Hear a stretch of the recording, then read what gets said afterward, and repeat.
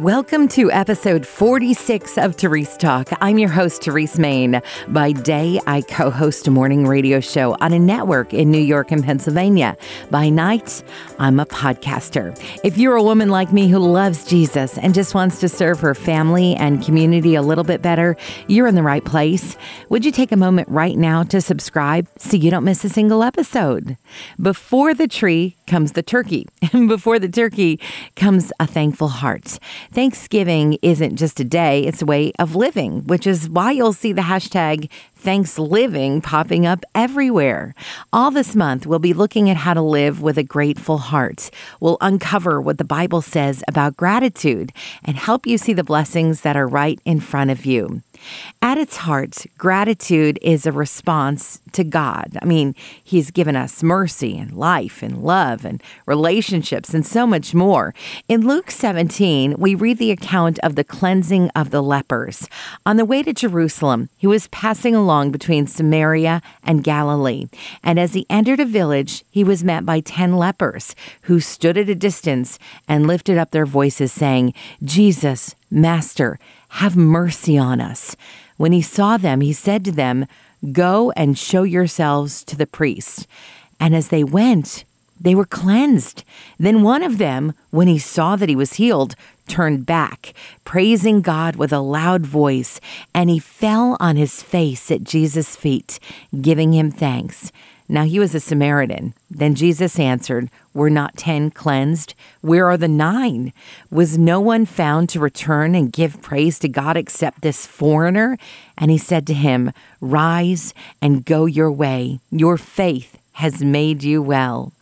Have you ever held back on your gratitude because you felt like what you were given was so much less compared to what someone else had?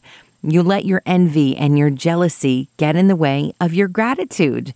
In this account from the Bible, 10 people all received the exact same thing from Jesus, healing from leprosy, but only one returns with thanks. At its core, ThanksLiving is a heart issue. If you choose to be thankful, you'll find you have more to be thankful for. If you choose to take God's gifts for granted, you'll find you're shortchanged every step of the way. Being thankful is something we have to learn. It doesn't come to humans naturally. So how do we grow our gratitude? 1 Thessalonians 5:18 says, "Give thanks in all circumstances, for this is the will of God in Christ Jesus for you." So when your car won't start and you're late for work, give thanks. When your marriage is falling apart and you just don't know what to do, give thanks. When you pray and the doctor comes back with test results that show you're sick, give thanks. But why? When we go to God in the hard times with gratitude, He is able to reveal His heart to us. There is always a greater purpose and plan at work. It may be that God is going to use your trials to refine you. It may be that somewhere down the road, you're going to use what you learned in your difficult times to help someone else through a similar situation. To be thankful in all circumstances doesn't mean we jump for joy at a cancer diagnosis. It means we humble ourselves before the one who created every cell in our body and begin to thank Him. We ask Him in gratitude to show us His plan and reveal His character in the middle of the struggle. While you may not feel like you have much to be thankful for when you seek God in your trials, you soon will.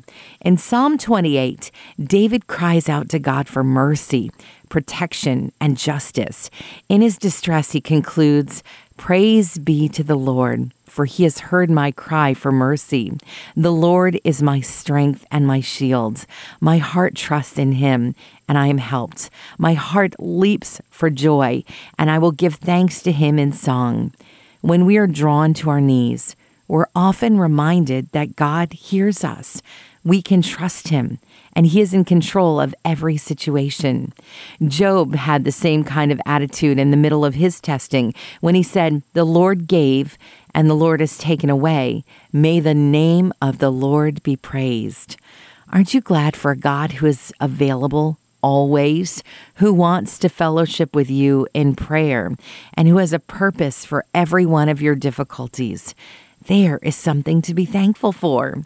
In James 1:2-4, it says, "Count it all joy, my brothers, when you meet trials of various kinds, for you know that the testing of your faith produces steadfastness. And let steadfastness have its full effect, that you may be perfect and complete, lacking in nothing." When we're brimming with thankfulness, there is no room for envy, no room for jealousy. Back to 1 Thessalonians 5:18 for a moment. It says to give thanks in all circumstances. That means we should be thankful to God in the good times too. A new job that pays the bills, a report card full of good grades, a friend making a meal for your family. Those are all things provided by God. And while it's easy to chalk them up to hard work or the goodness of a friend, we know that every good and perfect gift comes from God. So take the time to thank him. When David is delivered in Psalm 30, his response is, "I will exalt you, O Lord, for you lifted me out of the depths and did not let my enemies gloat over me. O Lord, my God, I called to you for help and you healed me. O Lord, you brought me up from the grave. You spared me from going down into the pits. You turned my wailing into dancing. You removed my sackcloth and you clothed me with joy, that my heart may sing to you and not be silent. O Lord, my God, I will give you thanks forever." Thanks living means recognizing God's goodness and faithfulness and praising him for it. Being a thankful person takes discipline. Start every day by telling God what you're thankful for. Maybe stop what you're doing midday and do that again. And then before bed, you can talk to God about your blessings while you're driving and while you're cooking dinner. The more you talk to God with a heart of gratitude, the more you'll be inclined to do it even when you don't feel like it. A thankful heart looks at the world differently. And once you see things from a different, more holy perspective, maybe you'll crave the view more than you do now. If you've enjoyed this episode of Therese Talk, subscribe and look for the next episode on Tuesday morning. If you really loved it, consider making a gift to Family Life, the ministry this podcast is a part of. Just go to familylife.org and find out more about what we do. Did you know Family Life offers a variety of podcasts? From news to kids to faith, you'll find a favorite on demand at familylife.org/podcast.